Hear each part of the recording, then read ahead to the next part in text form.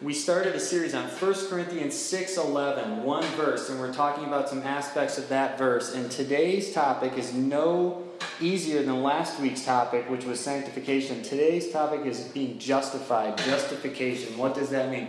I know, I'm getting like, Chris is laughing already. This is a huge, loaded word. Man, but we're going to do the best we can today. First, let's get some context. Let's read the surrounding verses around 1 Corinthians 6:11 so we can get a feel for what St. Paul is dealing with here. We're not going to read the full chapter. I cut it a little shorter this week because you guys have heard it already twice, but we're still going to read a bunch for context. We're going to start at verse 8. Paul says, "Why not rather suffer wrong? Why not rather be defrauded? But you yourselves wrong and defraud even your own brothers. Or do you not know that the unrighteous will not inherit the kingdom of God? Do not be deceived. Neither the sexually immoral, nor idolaters, nor adulterers, nor men who practice homosexuality, nor thieves, nor the greedy, nor drunkards, nor revilers, nor swindlers will inherit the kingdom of God." Now that stings them a little bit because everyone that he's writing to will be able to find themselves somewhere on that list. And they're saying as they read this letter from Paul, oh no, the worst of all rebukes. Our spiritual father is saying none of us are going to make it. We're all these people. But the next part is key. Verse 11, Paul says, "And such were some of you," and they must have all breathed a sigh of relief at that were. Such were some of you. "But you were washed, you were sanctified, you were justified in the name of the Lord Jesus Christ and by the Spirit of our God." We talked about what he means there by washed. We talked about sanctified, and tonight we get to talk about justified. What does it mean? What is he saying when he says justified? This is one of those super biblically churchy, Christianese words. Nobody uses this in normal speak. So how are you doing today? I'm feeling quite justified, thank you. We just don't say that. You know, other translations will call this made righteous or righteousness, but what does it mean? And I've got to tell you, epic debate has been waged over the meaning of this word. And we have a couple different camps, even, it seems like there's two camps even in the Bible. And one side is yelling, you have to work for it. You have to work for justification. If you want to be justified, if you want to be made righteous, you better do some things. Pitchforks and machetes and loud. One guy has a loudspeaker. I love that. Like that's the worst weapon on the whole board, the loudspeaker. But then there's another camp that says it's a gift, you can't earn it, and they're just as loud and vocal as the other group. So we have these two opposing views in Scripture. And if you're familiar with the debate, if you grew up in church, you know that Paul writes some things in the book of Romans, and he says it's faith alone. You are justified, whatever that means, by faith. That's it. It's not by works. It's not by stuff you do. It's just faith. But if you've gone to church, you know, your entire life, 3 days a week, thanks again, Mom. Appreciate that. And you've heard the whole Bible preached ad nauseum, and you know there's another book in the back called James. And James seems to say the opposite. He says, hey, it's not just faith, it's also works. Even Abraham was justified by works. Now this is a bit of a problem, a sticky wicket, as some people would say, because Paul also uses Abraham as an example, and he says, hey, Abraham wasn't justified by works, was he? That's crazy. No, it was faith. So we seem to have these two biblical authors at odds, and it's created these two camps. At the end of this message, I hope to resolve that tension, among other things. But first, can we just define what in the world we're talking about with justification? What does that even mean? Here come the long quotes. Who's ready? Now I need to breathe. Because those of you who have been here a long time know that instinctively I will try to read straight through the quote without taking any breaths. And this is why I could never be in radio. I would literally die. I'd just pass out. Here we go. This is from Vine's Expository. And guess where I retrieved it, by the way? Blue Letter Bible app. Praise the Lord. Yes, I'm having an influence. Get the Blue Letter Bible app. It's the greatest thing in the world. Here we go. The legal and formal acquittal. This is what justification or made righteous means. It depends on how you translate the word. The legal and formal acquittal, oh my goodness, Jesus, help me. The legal and formal acquittal, third time's a charm, from guilt by God as judge. The pronouncement of the sinner as righteous who believes on the Lord Jesus Christ. In some tenses, indicating the constant process of justification in succession of those who believe and are justified, and in another tense, indicating the definite time at which each person, upon the exercise of faith, was justified. And in Romans 8:1, it means no condemnation. Now he's saying, hey, this same word can be used a number of different ways. It can mean you've been declared innocent. It can mean you're being made righteous. Or it can simply point to a moment in time where the justification happened. And it's used all three ways in Scripture. But I really want to latch on to this idea, the pronouncement of the sinner as righteous. The pronouncement of the sinner as righteous. An old preacher told me justification means God sees you as if you've never sinned. And I'll tell you, that's not a bad working definition. But let's read some more. This is an outline of biblical usage also from the Blue Letter Bible. Amen. Thank you, God, for this. This word is used in the Bible to render the righteous or such as, to render someone righteous or such as he ought to be, to show, exhibit, or evince one to be righteous, such as he is, and wishes himself to be considered.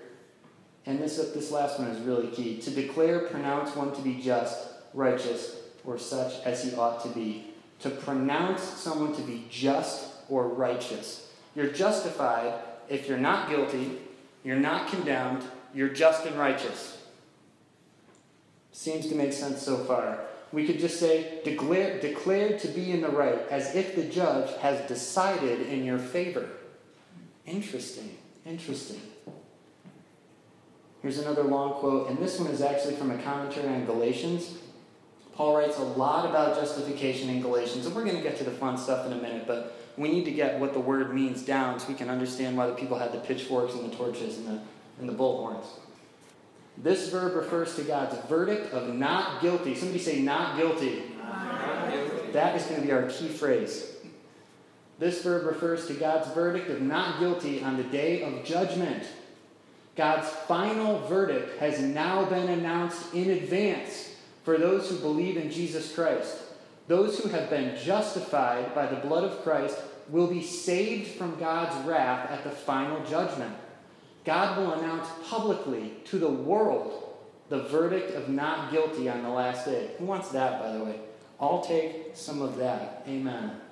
God will announce it publicly to the world on the last day. Though this verdict already belongs to us who are united with Christ Jesus. Not guilty. If you're justified, God has declared you not guilty. You have gone to court, guilty as sin, of sin, and the judge has said not guilty. And this is more than just an acquittal. You didn't just get off. You've been made righteous. There's a lot to this word, but not guilty is going to be our go-to phrase. Does this sound awesome? Do we want that? You know, I saw a beer one time at a restaurant called Final Absolution. And I thought that's awesome. Like, it doesn't matter what else the restaurant has to offer. Who doesn't want Final Absolution? Like, would you like some Final Absolution? Yes, I'll take some. I don't even drink, just pour it out. It doesn't matter. I want it. So let's talk about how to avoid it. How to miss it. We're going to go at this in a sideways way.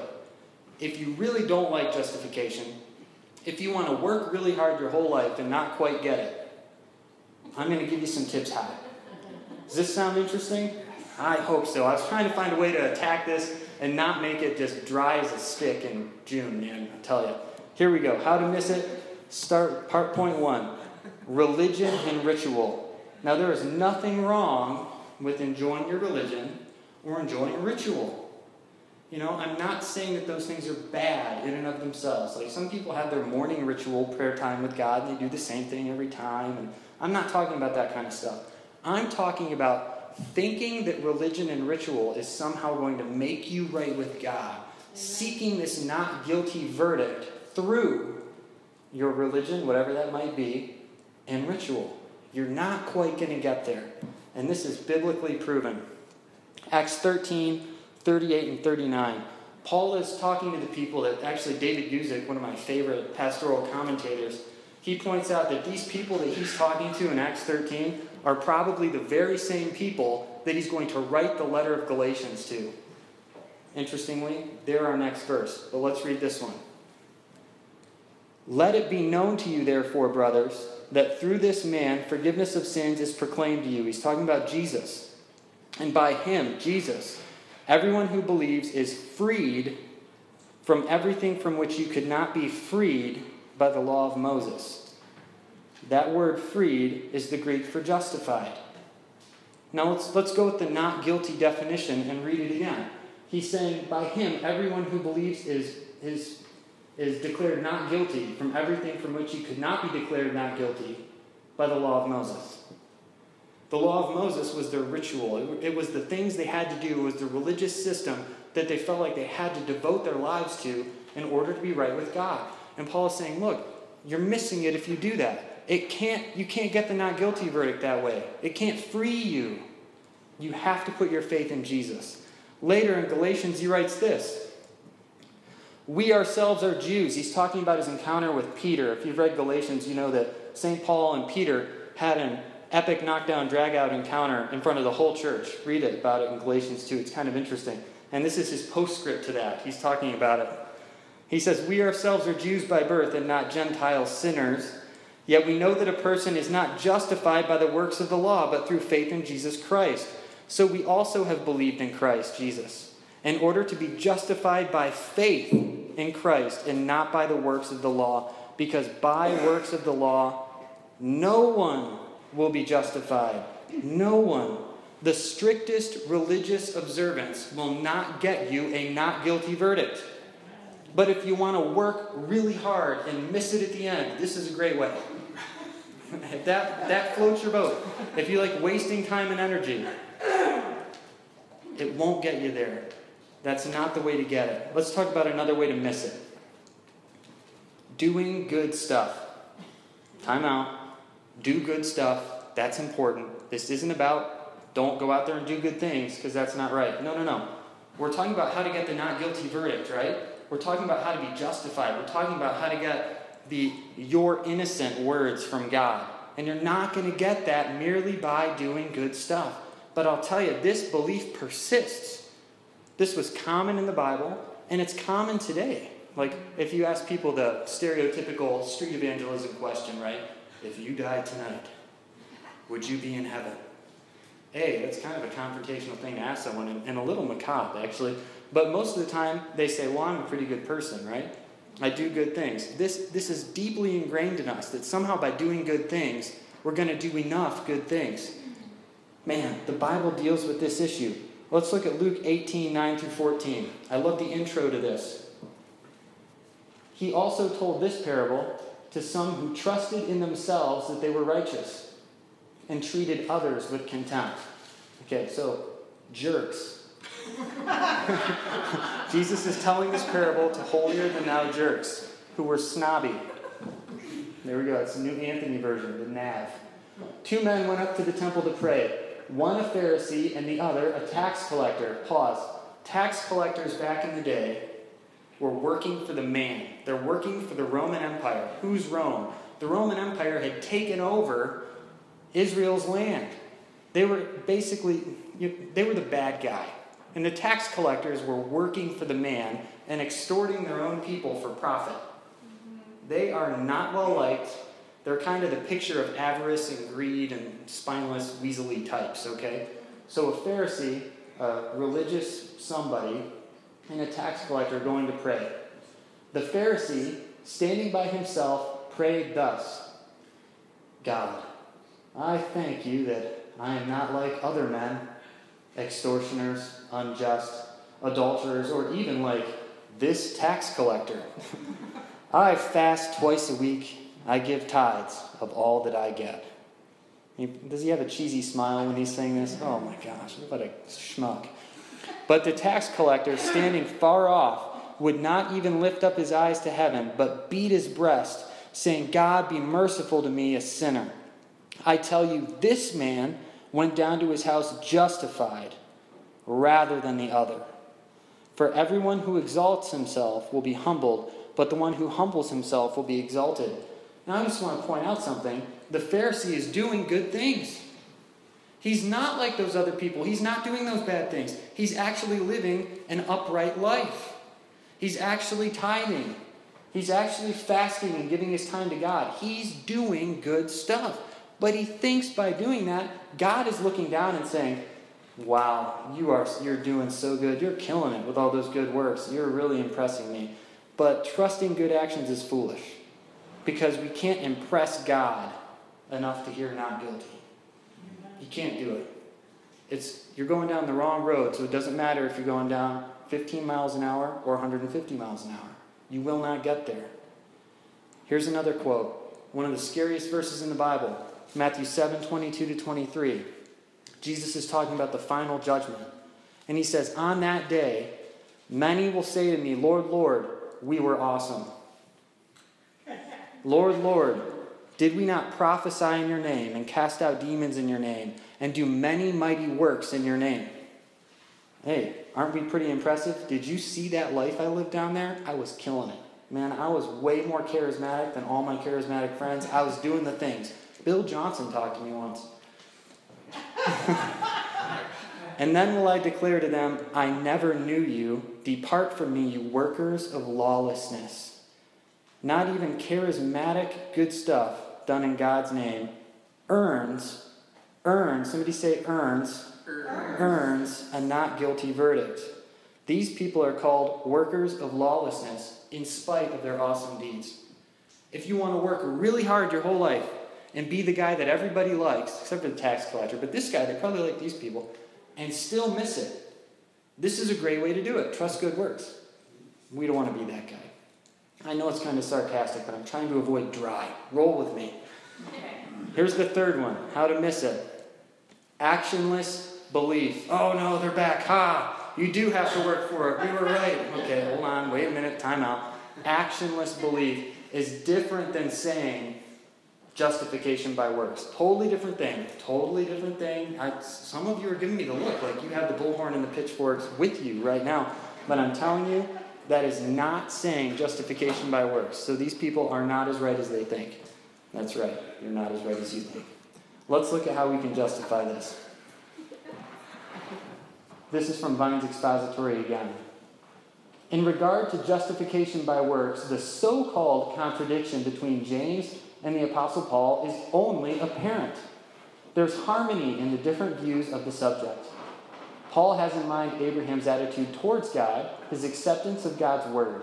And James, in 2:21-26, is occupied with the contrast between faith that is real and faith that is false, a faith barren and dead, which is not faith at all.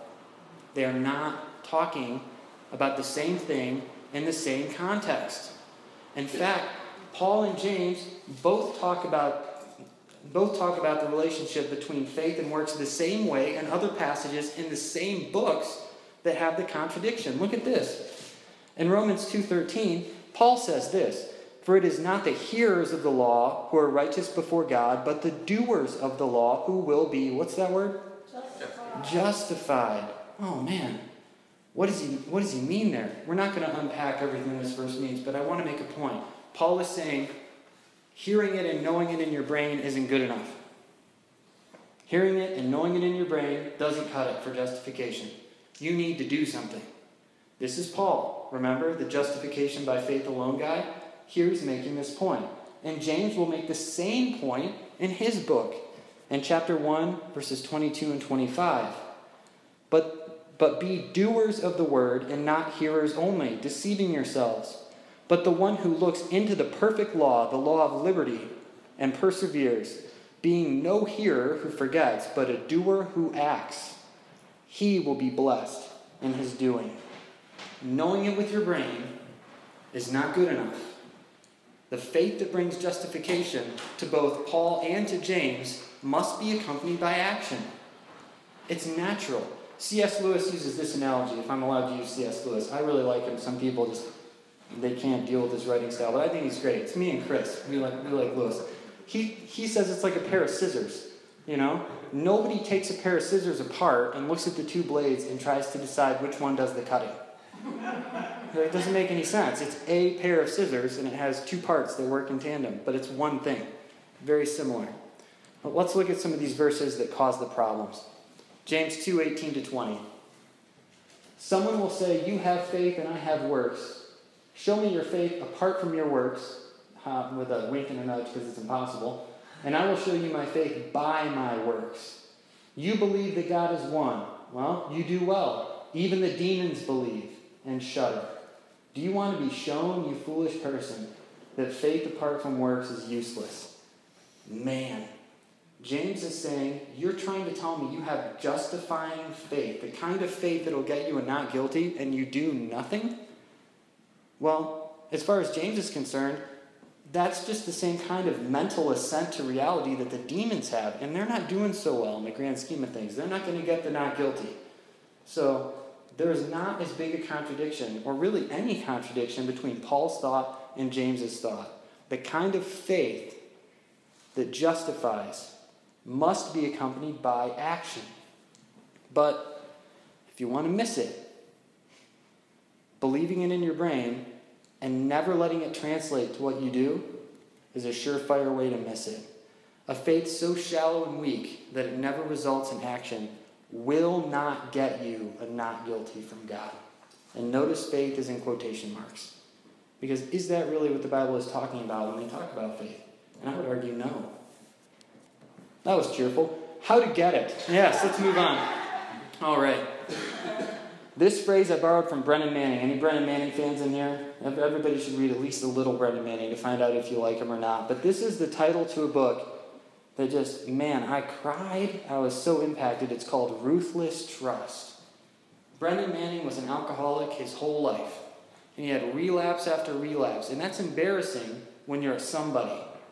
When you're educated, when you're in ministry, when you're an author, when you're a traveling speaker, you're well known, you have a reputation, you're drunk in the gutter, literally drunk in the gutter. That's a problem. How do you deal with that? How do you come back to God after that kind of a catastrophic fall? You just have to ruthlessly trust Him. This is how you get justified. Let's look back to our tax collector friend. But the tax collector, standing far off, would not even lift up his eyes to heaven, but he beat his breast, saying, God, be merciful to me, a sinner. I tell you, this man went down to his house justified. And that's Jesus saying that, so I think he knows what he's talking about. This man went down to his house justified rather than the other. For everyone who exalts himself will be humbled, but the one who humbles himself will be exalted. This is the key. This tax collector embodies the ruthless trust that is sure to get justification from God. If you want the not guilty, if you want God to look at you and say, all this is going off the books, you're my son and my daughter and I'm proud of you, you're righteous, I'm going to give you some steps to get it, all on one page, based on the tax collector. This tax collector isn't trying to impress anyone. He's not like the Pharisee. He doesn't care how many good things he's done. He's only aware of the bad things. And let me tell you, this came up in discipleship track last week at my house, and this is a biblical principle that carries through right to today. God respects ugly but real. He respects ugly but real. He doesn't run from that. You can't be so ugly that he hides his face from that. Just you acknowledging the ugly that he already sees, he draws near to that. But he can't stand fake and pretty. He can't stand it. If you want to repulse God, act like the tax collector. Try to tell God you have it all together. Is God an idiot? God sees what's going on. Give him the ugly and the real. Can we do that? Yes. Give him the ugly and the real. Here's another one. The tax collector knows he has zero chance of actually being righteous. He beats his breast because he's only aware of his own sinfulness. That's an action of regret and frustration and anger. He'd punish himself if he could, but he knows he can't punish himself enough. He can't fake it. He knows that he can't work hard enough to get over what he's already done. He can never be absolved. He knows it because of the person that he's been and the stuff that he's done. He only has regret to bring to the table. He's not trying to be righteous on his own. And because of that, the third one, he knows his only hope is God's mercy. He knows that's the only thing he can rely on. Look at his prayer. There is no bargaining here. There's no sense of, God, I know I extorted those 100 people, but hey, you remember that one time when I blah, blah, blah, blah, blah? Hey, I fast. He fasts twice a week. I do that too. I fast twice a week. None of that. No bargaining. He knows his only hope is God's mercy. And he has an honest assessment of his own guilt. God likes that. And here's the fourth one. He's humble and he's trusting. I want to hit this one at an interesting angle, because I had a realization while I was preparing this message. We know he's humble because of the conclusion. Jesus said, whoever humbles himself will be exalted. And Daniel, I thought your prophetic worship today was spot on. He didn't know about my message, but man, that was a humbling worship time. Just bow down. The king is coming. God, we surrender. That's key. The tax collector had that. He was humble, but he was also trusting. He had ruthless trust. How do we know he was trusting? He was praying, wasn't he? He was at the temple, wasn't he? He was going before God, wasn't he? Why would he do that unless he understood the character of God was the character that God said he had? Forgiving, full of loving kindness, merciful, forgiving sin. The tax collector understood the character of God better than the Pharisee. He knew his only hope was God's mercy, and he came in trust. He came with an honest assessment of who he was, but hope that God was who God said he was. And he asked for mercy, and he got it. He got it. At precisely the moment that we are willing to declare our own filthiness, guilt, and dependence on God's mercy, God declares us clean and innocent by his grace. Not a moment sooner, and we can't impress him by trying to convince him this isn't true. Somebody say amen. Amen. Thank you, I feel better. That's how to get it. It's simple, but it's humbling. You have to be willing to be humble. Let's conclude this whole series. Ruthlessly trust. Brennan Manning was in the gutter. He tells the story in the book. He refused treatment. He passed out. There were people in a hospital across the street. They waited until he was unconscious. And then once somebody's unconscious, you can do, what you feel necessary. So once he passed out, they drug him into the hospital. That is a horribly humbling experience. And no good for a professional minister, I've got to say. And Brennan Manning was like, I'm not giving up. I will not allow this to sidetrack me. I will ruthlessly trust that God is merciful and he's good. And he knows that I'm a punk sinner and that I'm weak and that I messed up. And I'm going to repent for real, like I have so many other times before, and I have no recourse but to trust that God is good and he will forgive me because that's what God says he'll do. That's ruthless trust. We have to ruthlessly trust that we've been washed. We have to ruthlessly trust that we are forgiven, we're cleansed from anything that we've done wrong, and we are transformed. You probably will not see a physical transformation. If you do, let me know, because that's awesome. But we have to ruthlessly trust that that's happened in the Spirit. Ruthlessly trust that you have been sanctified. You have a new purpose, and you belong in God's presence. You remember the truck and the Corvette? God takes you from a dirty, nasty, old, rotten truck to a new Corvette. The Corvette isn't just new and fancy. The Corvette has a new purpose, and it belongs somewhere else. It doesn't belong in the mud anymore. It belongs on the open road going 200 miles an hour. You have a new purpose, and you belong in God's presence. Ruthlessly trust that. Ruthlessly trust that you have been justified. You are declared innocent, not guilty, righteous, free. The devil, the world, and your own memory will fight against these three realities. Ruthlessly trust it. And it's all happened in the name of the Lord Jesus Christ and by the Spirit of our God. That's the end of Romans 6:11. In the name of the Lord Jesus Christ and by the Spirit of our God. There's no other way to get it but to go to God to get it. Let's close in prayer.